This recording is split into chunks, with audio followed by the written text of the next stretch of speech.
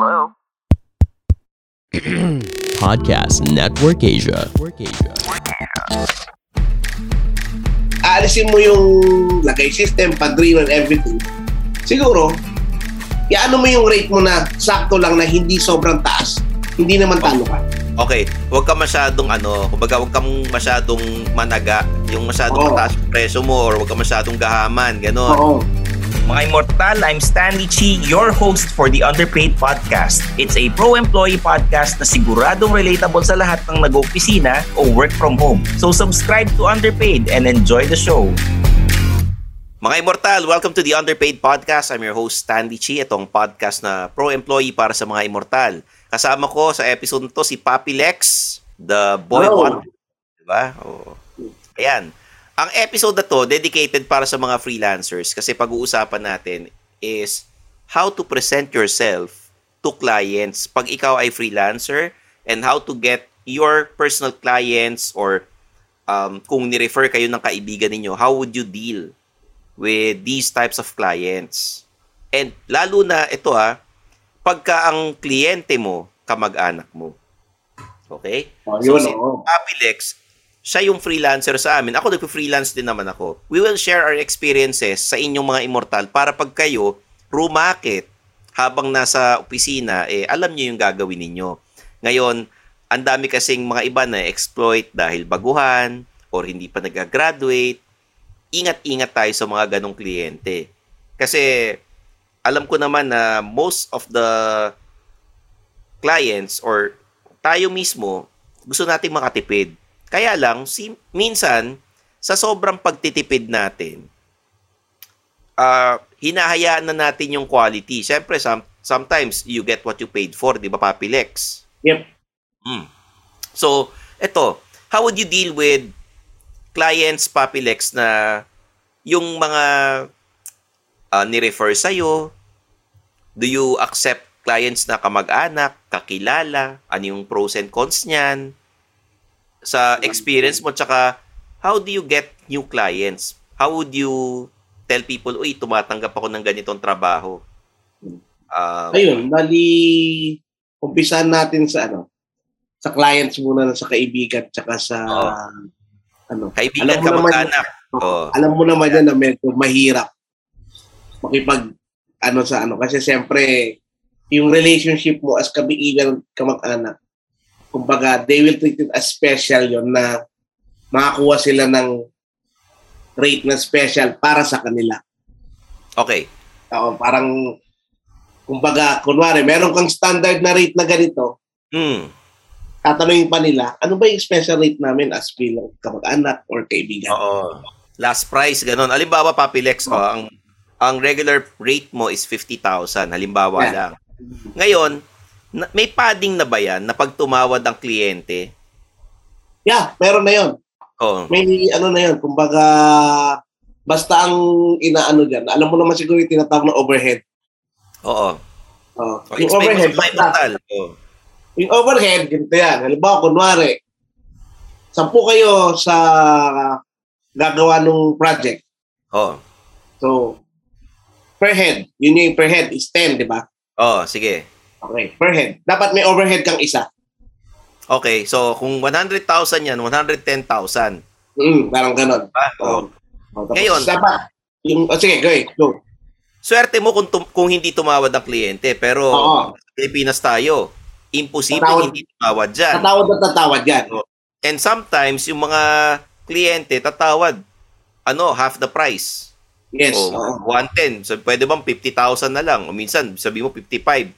Wala nang butal, 50,000 na lang, gaganon sa'yo.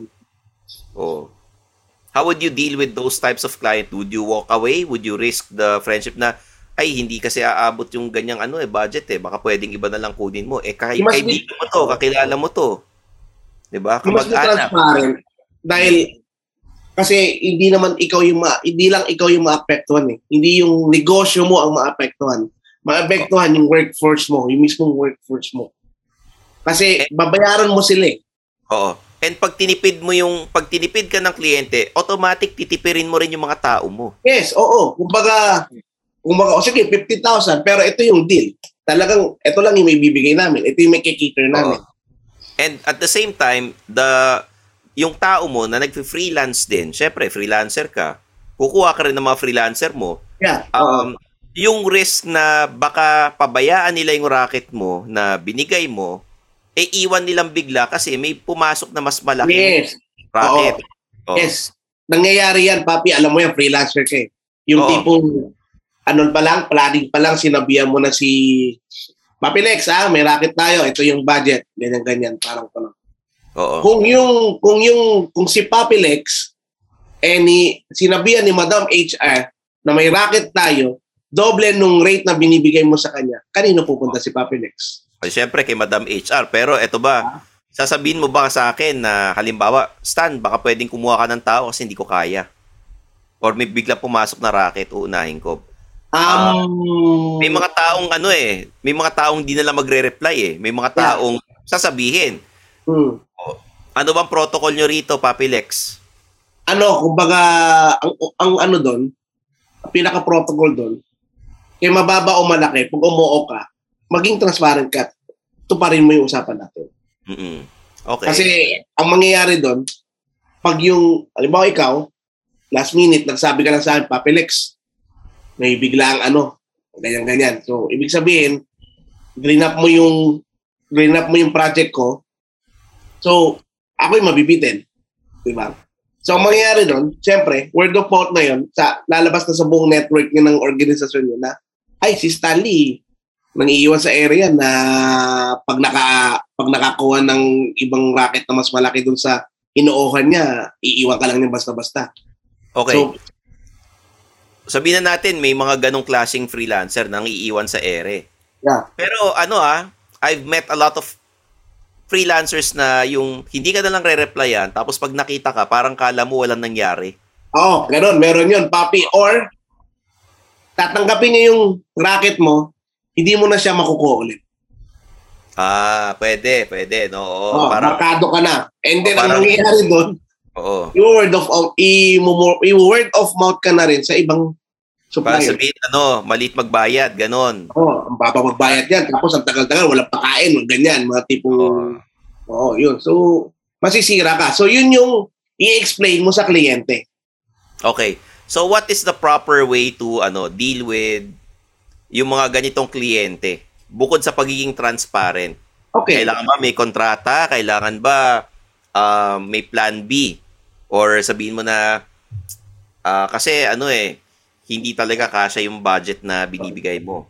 Ito lang ang ito lang ang misgivings ko pagka kumukuha ng kakilala or kamag-anak. They're willing to pay the actual amount pag hindi nila kakilala yung tao. Yes, totoo yun, Papi. Pag hindi nila kamag-anak, they're willing to pay the full amount. Pero bakit pag sa kakilala, sa kamag-anak, kulang na lang hingin. Hanggat maaari, kung makukuha nilang libre, kukunin nila. Bakit mga ganun? Ano sa tingin mo yung iniisip nila? Gusto lang nila makaisa, ganun? Parang parang ayoko naman sabing ina-abuse yung close na yung talagang essence of being friends or being kamag-anak. Ayoko namang, wag namang ganun. Parang siguro, parang ang feeling nila sa side nila parang iba yung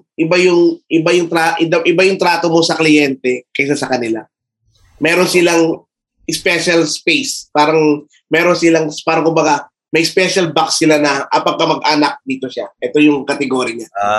Kasi I've also accepted clients na kamag-anak and kakilala, and usually they would really appreciate you kasi nga libre.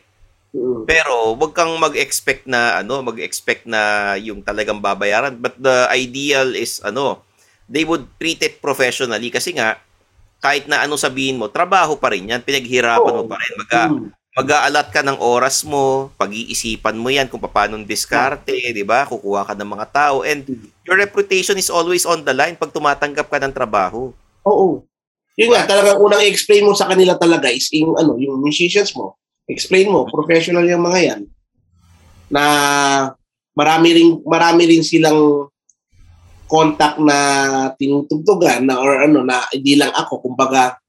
So kukunin ko yung schedule ng mga yan. So 6 months from now, kunwari nag-usap tayo, ibubuk ko na sila. So they will they will mark that date na okupado na. O yung araw na yun, kumbaga, Sa akin na. Meron ako mga potential na client sa araw na yun, pero kinancel ko para sa'yo dahil commit na ako. Diba? Oo, commit na ako sa'yo. Eto.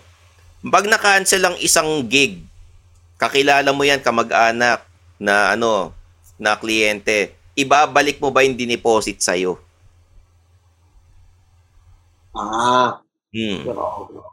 Dahil ikaw, nag-ano ka ng mga kasal, di ba?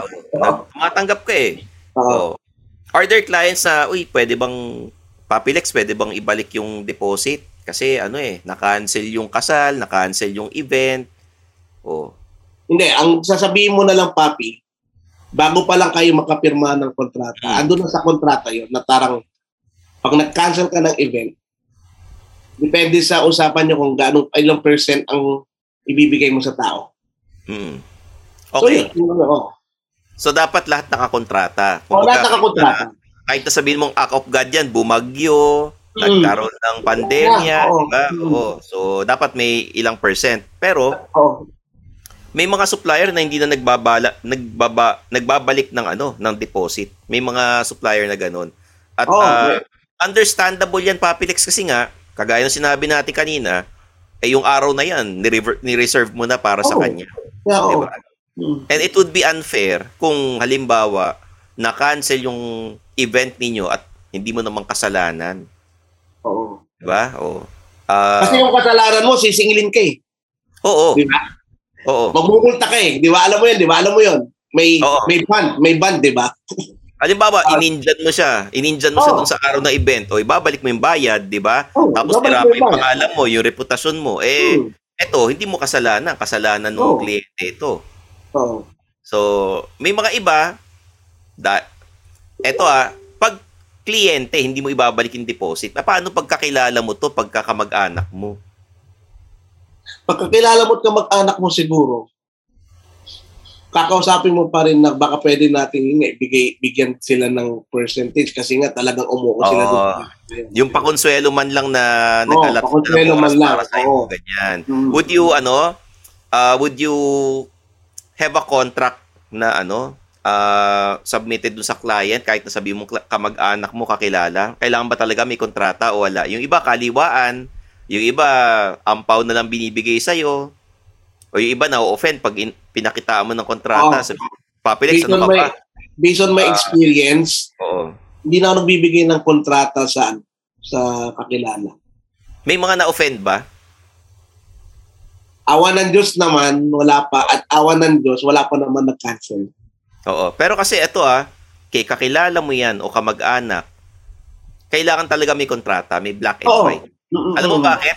Talo ka bilang freelancer. Yeah, exactly. Wala, sasabihin sa'yo, it's always easy to deny. Sabi mo, Papilex, ang usapan namin ni ganito, ito yung amount namin. Wala kayong kontratang pinirmahan. Asan ang pirmahan? Asan yung preba? Asan yung nyo? Tapos biglang, ang kausap mo yung lalaki. Tapos yung babae na, ikakasal, biglang, wala naman kaming pinag-usapan na ganyan. Diba? Binobola-bola ka nung lalaki na, para makuha ka for a lower price. Biglang hindi alam nung ikakasal na babae. O di, doon pa lang, medyo question mark na, di ba? Totoo. Di ba? Protection yan para sa, sa supplier, para sa mga freelancers. Kaya sa mga immortal dyan, alam ko lahat kayo nagtatrabaho, may 9 to 5 job, yung iba dyan, work from home, at ito yung kasagsagan na dapat nag-freelance tayong lahat. Meron tayong mga extra income, other sources of income. No? Huwag niyong hayaan na wala kayong kontrata. Yung walang resibo, eto Papilex, walang resibo, sabihin ng kliyente, kaliwaan na lang, walang resibo, papayag ba kayo? Sa resibo, depende. Kasi may mga kliyente na hindi humihingi. Okay. If it's a corporate client, automatic. Yes, automatic yan. Kailangan ng resibo yan. Automatic may resibo yan. Kaya lang ikaw freelancer, kalimbawa, baguhan kang freelancer, wala kang resibo. Naranasan mo na ba yung nanghiram ka ng resibo sa ibang kakilala mo? Yeah. Ginagawa ko dati. Or, ang ginagawa, meron lang silang pinapapirma acknowledgement receipt. Okay. Magkano kinakaltas sa sa tax? Do you tell the client, ito yung amount na isisingil ko sa inyo, dapat after taxes na or papayag ka na kakaltasan pa ng tax? Kasi after taxes na. After taxes na. After Pero taxes na. yung nanghiram ka ng resibo, magkano percentage kinukuha nung hiniraman mo ng resibo? 3% yun, papi. 3%, which is not bad kasi nga they would pay the monthly yung mga fees, di ba? Yung city hall, di ba? Actually 3 to 5%. Oo. Which is not bad, which is just fair kasi nga hiniram mo yung resibo niya. Oo. Oo.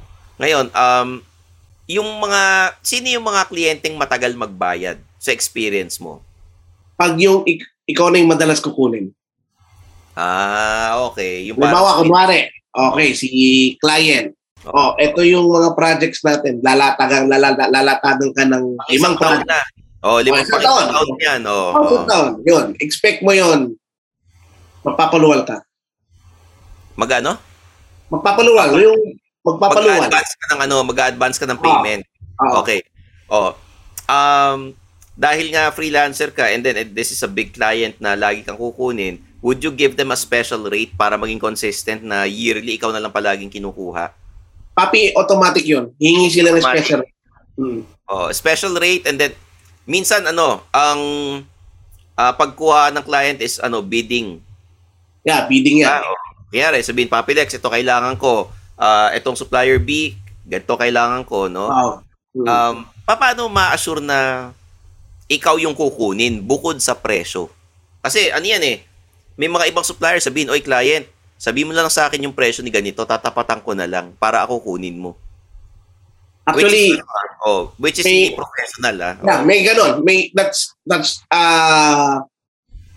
normal, nakalakaran mostly. Kasi yung iba may parokyano na sa loob na basta yun, parang lakay system or anything na ibabalik mo in favor. Pero kung aalisin mo yung lagay system, padrino and everything, siguro, iano mo yung rate mo na sakto lang na hindi sobrang taas. Hindi naman talo ka.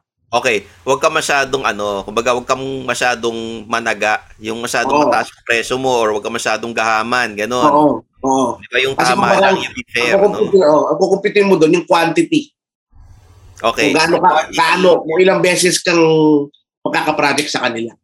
Okay. Gaano tagal magbayad ang yung mga corporate clients sa experience mo? Corporate clients, siguro pinakamatagal. Teka. 6 months? 1 year? Hindi naman. Hindi, awan ng Diyos, hindi naman. Siguro, halimbawa, in 3 months, magpa-partial na yan. Okay. Hindi ba sa inyo yung mag-deposit muna kayo 50% para may papasweldo ako sa mga kasama ko and then yung other 50% pagka na-complete na natin yung project? Depende yan sa usapan nyo. So, pwede mo ilatag yan sa kontrata. Okay, so eto, Papi Lex, pinaka-vital na pinaka-importante, pag maniningil ka na, is it advisable na ikaw yung maniningil o kukuha ka ng tao na para maningil para sa'yo doon sa kliyenteng kausap mo? Okay, hot tip. Kung hindi ka kakilala talaga ng kliyente mo, mas maganda kung ikaw maningil. Ikaw mismo. Halimbawa, Papi Lex, ikaw yung may-ari, tapos sisingilin mo talagang direkta yung supplier, ikaw yung mag-email sa kanila, gano'n. Bakit gano'n? Kasi parang mas mararamdaman nila yung interaction kasi yung tao yung pagsisingilin mo. Okay. So, mas mas ma-appreciate pa rin nila yun na ikaw pa rin yung pupunta, maniningil. What if pinasa ka dun sa tao? Halimbawa, dito ka sa accounting maningil.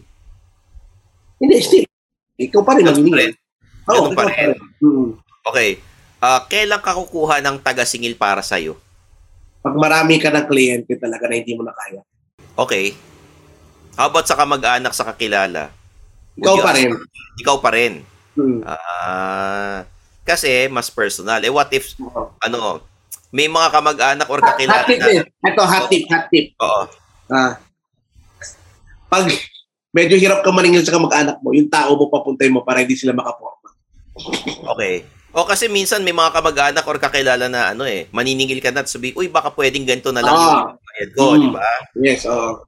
So, yun ang iniiwasan natin. And sometimes, yung mga ibang supplier, oo, pagbibigyan niya isang beses yung kakilala or kamag-anak, pero hindi na makakaulit. Tatanggihin na yan. I-refer ka na sa ibang kakilala na mas professional. Kasi nga, kaysa masira yung pagkakaibigan ninyo or yung pagiging magkamag-anak ninyo, di ba? Kumuha na lang ng ibang supplier na alam kong babayaran mo. Diba? Na hindi ka tatawad ng ganyan na hindi pa kayo magkakasiraan. Hindi ka bibigyan ng lowball offer. Yes. No? Diba? Industry standard pagdating sa presyo, sa pricing, saan nila malalaman ito? Through word of mouth ba? May research ba na ganyan? O magtatanong ka sa kakilala mo? Ang nakakalungkot sa industry natin. Hindi ko alam sa industry nyo Sa industry namin musicians, nakakalungkot. Meron ng certain rate. May ibang suppliers, ibababa pa nila para makuha nila yung racket. Okay, para lang makuha yung trabaho. Ang nangyayari ngayon tuloy, hinahatak yung worth nung value nung gagawin mo. Kasi, parang, bakit si Stanley Chi Orchestra ganito rate? Same lang naman tayo ng tao, kunwari. Na-try mo na bang sabihin, di sila nakunin mo? Actually, parang ginagano ko na. Sige po, sila lang pupunin ninyo. Oo, kasi hindi namin kaya yung rate ninyo, gano'n. Hindi namin kaya yung rate. Sometimes, alam mo, nagpa-bluff lang di ba? Binabluff ka lang, para babaan mo yung rate, no? Tatapatan nila. Ngayon, yung mga ganyan, yung sa tawaran, di ba, sa yung industry rate, no? Tapos parang sabihin, ito yung industry rate, tapos biglang, bakit kaya ganito? Ito yung presyo niya. Pwede mo bang sabihin, kasi baguhan yan Papilex na ako Hindi mo ba ginanon ever yung mga kliyente mo? Hindi. Huwag sabihin. Hindi mo pwedeng sabihin na hindi ba advisable na we've been doing this for 20 years? Pwede. Yan, Yes, pwede. And pwede mong sa kanya na lahat ng mga musicians mo professional, magaling, graduate sa conservatory and all. Puprove mo sa kanya. Nakakatulong ba pag may award ka? Para pagpataas ang presyo? Yes. Malaking bagay yon. Yes, oo. Yung mga yung branding mo, halimbawa meron kang resibo, maganda logo mo, maganda yung parang pinalabas mo parang napaka high-end ng grupo ninyo, no? Versus dun sa mga parang kala mo fly by night, yung mga enthusiast lang na sila lang, tara gawa tayong grupo, gumawa tayong racket. Malaking pagkakaiba ba? Lalo na kunyari. Depende sa kliyente, papi. Oo. Depende sa kliyente. So, talagang Kung big time ang kliyente, titingin yan sa lahat ng sinabi mo qualities.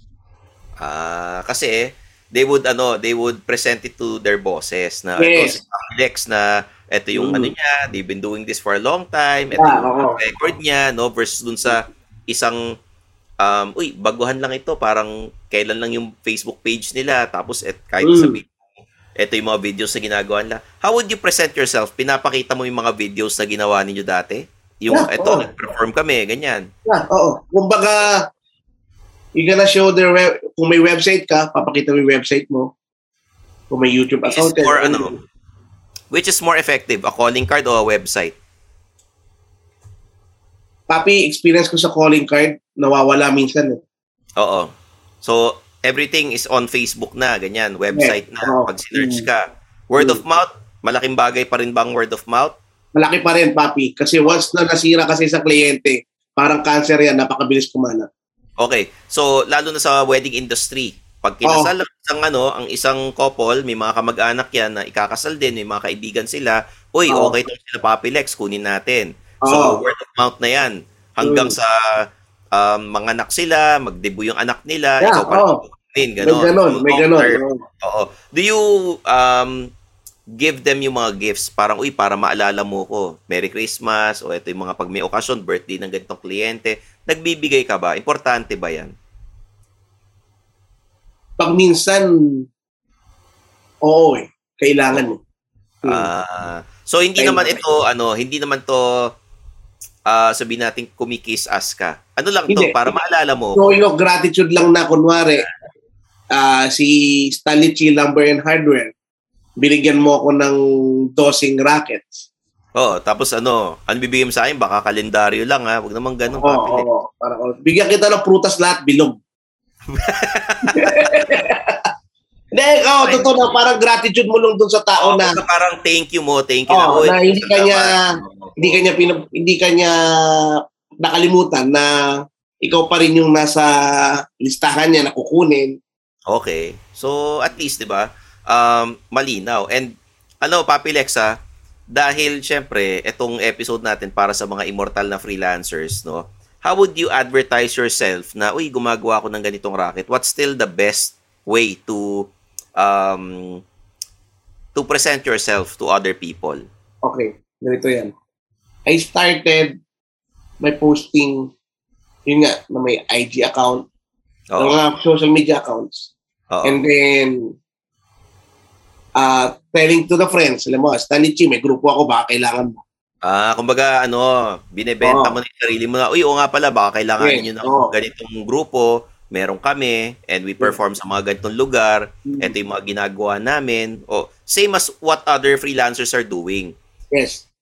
Eto, sa mga immortal na nasa opisina, bigyan mo ng payo dahil may 9 to 5 job sila, and then malamang they do this during the weekends or after office hours. Ano yung pinaka kailangan nilang na payo from you? Siguro as bilang freelancer sa gabi, yung tipong parang ang pinaka dyan, wag ka agad magpo-foresee, parang wag mo agad titingnan yung kita agad as freelancer. Lalo na pag nagsisimula. Lalo pag nagsisimula kasi very struggle talaga yung starters bilang freelancer talaga. Kasi kailangan mo i-build up yung sarili mo. Your name, your reputation. Papakilala mo, kumbaga papakilala ka na, ako si Stanley Chi, ang freelancer ng ganito, ino-offer ko, ganyan. So, apparently, talagang it's either inaman, wala kang makita, wala kang kikitain. So, wag kang susuko. Para kung talagang gusto mo, tuloy mo pa rin hanggang makakaroon ka ng isang kliyente. Tapos ng mga anak. Okay naman yung serbisyo mo, kung ano yung nai-offer mo sa kliyente, word of mouth yun. So, yun, doon, unti-unti siyang umaano. Tapos, keep growing. Kumbaga, wag biglang isang big punch agad na, slowly lang. Yung kaya mo lang, budget, time. Hello there, Chinky Tan here. Motivational speaker, wealth coach, best-selling author, and now host of Chink Positive Podcast, a podcast that aims to help you to become wealthy and debt-free by teaching you on how to save, budget, get out of debt, and invest. Powered by Podcast Network Asia. Available on wherever you get your podcast. See you there! Kumbaga sinasabi mo, huwag kayo magmadali. Huwag kayo magmamadali dahil mahirap eh. Pag minadali mo, minsan yun yung minsan gumuguho agad eh pag minamadali. Okay. So, eto, sa mga immortal na nakikinig ngayon, pinapaalala lang namin ni Papi Lex na wala namang masama sa pagiging isang freelancer or rumakit after office hours, pero know your worth. Huwag kayo magpapa-exploit sa mga kakilala or sa mga ibang kliyente na alam mo nang gusto makalibre, no? And then at the same time, huwag pababayaan ang kalusugan at ang inyong pamilya. Kasi nga, wala namang masama kumita ng extra, pero kung yung ibang parte ng buhay mo ay napapabayaan mo na. Tulad ng sinabi natin, kalusugan mo, yung pamilya mo, makaka-apekto rin sa iyan. At huwag mong madaliin. Sometimes it's not all about the money. Ito yung passion mo yung freelance mo during weekend. Halimbawa, gusto mo talagang maging illustrator. Yan talaga ginagawa mo for the love of. Minsan, hindi na presyo ang iniisip mo Gusto mo lang mag-enjoy sa ginagawa mo at masaya ka. 'Di ba? Na you have an outlet na binabayaran ka to do what you love. No? At unti-unti yan, pag lumaki and you have the luxury of making your freelance job your full-time job, pwede na kayo mag-resign at kumuha kayo ng iba pang pagkakakitaan dahil etong 9 to 5 job nyo, nabitawan nyo na at nakafocus kayo sa freelance job, at lumaki ng lumaki, maghanap pa kayo ng ibang source of income. Kasi nga, sabi nila, para yumaman o yung mga mayayaman, may 7 streams of income sila. Naniniwala ka ba ron, Papi Lex? Yes, oo. Hindi lang, diba? Hindi lang isa ang trabaho nila, sabi nga nila don't put your eggs in one basket. Kaya sa mga immortal dyan, Papi, teka. Bago ka magkano. May hot tip lang ako naalala. Mga immortal, ganito. Para hindi kayo baratin ng kliyente nyo, kaibigan at kamag-anak nyo sa i-offer nyong negosyo, gumawa kayo ng menu. Gumawa kayo ng rates ng iba-ibang category. Menu? Kumbaga parang rate card nyo, ito yung parang, hindi lang ito yung rate mo. Kumbaga, kung hindi lang na ma-reach yun, meron kami i-offer na isa. Pang-value mo. Pang-value mo. Budget mo, presyo mo, ganyan. Yes. Ganyan. Okay. So, ang advantage din yun, hindi na sila kukuha sa isa. Sa iba, sa'yo pa rin sila kukuha. Oo. Kadalasan na kinukuha nila yung presyo nasa gitna diba? Yung gitna. Yung between high and low. Totoo. Kadalasan yun na kinukuha. So, at least, di ba, we have tips from freelancers, hindi lang si Papi Lex, pati ako. Kasi, rumarakit-rakit naman kami, and sa bawat field, iba-iba yung presyo, iba-iba yung, yung serbisyo, no? Minsan talaga, kahit na anong gawin mo, Nyari, sinunod yung mga tips namin ni Papi Lex. Pag ayaw sa'yo talaga ng kliyente, wala kang magagawa. Pero may mga kliyente na, ito lang gusto ko. Kukunin ka talaga. So, yun. Kagaya ng sinabi ko, guys, don't put your eggs in one basket kasi nga, dapat, may 7 streams of income at halimbawa, hindi na uso yung ganyang ginagawa mo, at least, hindi ka maging obsolete. Mag-aaral pa rin kayo ng mga bagong skills, you learn new techniques. Halimbawa si Papi Lex, nag-aaral palagi yan. Kung ano yung mga uso sa mga kasal, ano ba yung mga kantang pinakatugtog, ano ba yung mga uso ngayon, yung mga equipment, ginagastusan lahat yan ng freelancer. Kaya sana, kung meron dyan yung mga kliyente na potentially kukuha ng freelancer, huwag nyo naman baratin. Kasi, pag hindi nyo binarat ang isang freelancer, they will go the extra mile. Aalagaan kayo niyan, iingatan kayo, and they will give 110% sa trabaho. Mismo. O, di ba, Papi Lex? Eto nga si Papi Lex, 120 nga binibigay nito, hindi 110 eh. 120% ang binibigay nito, kaya ibang klaseng... Hanggat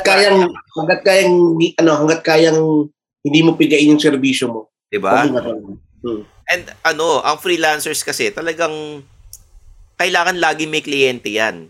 Kaya pagka mabait kayo at fair kayo sa kanila, nako, asahan ninyo. Talagang aalagaan din kayo niyan at magiging loyal sa inyo. Okay? So, The Underpaid Podcast is produced by Podcast Network Asia, and we have episodes every Mondays and Thursdays. Okay? Follow us on our social media accounts at The Underpaid Podcast on Facebook and Instagram. At kami ni Papi Lex, may mga personal social media accounts kami. Papi Lex is, ako si Papi Lex on Twitter, Facebook, Instagram. Si Madam HR at Flirteries or at Madam HR, hanapin nyo po. And ako at Stanley Chi on all social media platforms. And may YouTube channel po ako. Tulungan nyo ako magkaroon ng 100,000 subscribers before the end of the year. At syempre, kung kayo ay subscriber na. May TikTok ako, meron akong Kumu. At kung kayo ay subscriber na sa Spotify or Apple Podcast ng Underpaid, pwede nyo kaming i-rate at mag-comment kayo. Okay? Yun po. Sana naman. And kung natuwa kayo sa mga learnings niyo dito sa episodes namin, sa mga past few episodes or kahit nung mga nun pa, i-share nyo naman sa amin para naman mabanggit namin kayo dito at ma-shoutout namin kayo sa podcast, di ba? So, salamat pa rin kasi we're one of the top Pinoy business podcasts in the country. So, mga immortal, kung wala kayo, wala rin kami. Kaya maraming salamat. Okay? Immortal. Diba? Alam nyo na gagawin. Binanggit ko na at sana every time na na nakikinig kayo, nag-enjoy kayo, you share it to your friends, to your office mates din. Para naman tumaas din ang ranking namin, 'di ba? Share the blessings, 'di ba, mga immortal? At malapit na ang natin, ang second year anniversary, Papi Lex, and yung 200 episode natin malapit na. So join us, mga immortal, at we'll have this Facebook Live or Kumu Live very, very soon para sa inyo. Okay? So there you have it for Papi Lex, Madam HR. I'm your host, Stanley Chi. This is the Underpaid Podcast. Bye-bye. Bye. And that's another episode of Underpaid with Stanley Chi. Hit that follow button to get updated with our new episodes. Follow us at our socials at the Underpaid Podcast. Kita-kits, mga immortal. The views and opinions expressed by the podcast creators, hosts, and guests do not necessarily reflect the official policy and position of Podcast Network Asia, the hosts of the program, or other programs of the network. Any content provided by the people on the podcast are of their own opinion and are not intended to malign any religion, ethnic group, club, organization, company, individual, or anyone or anything.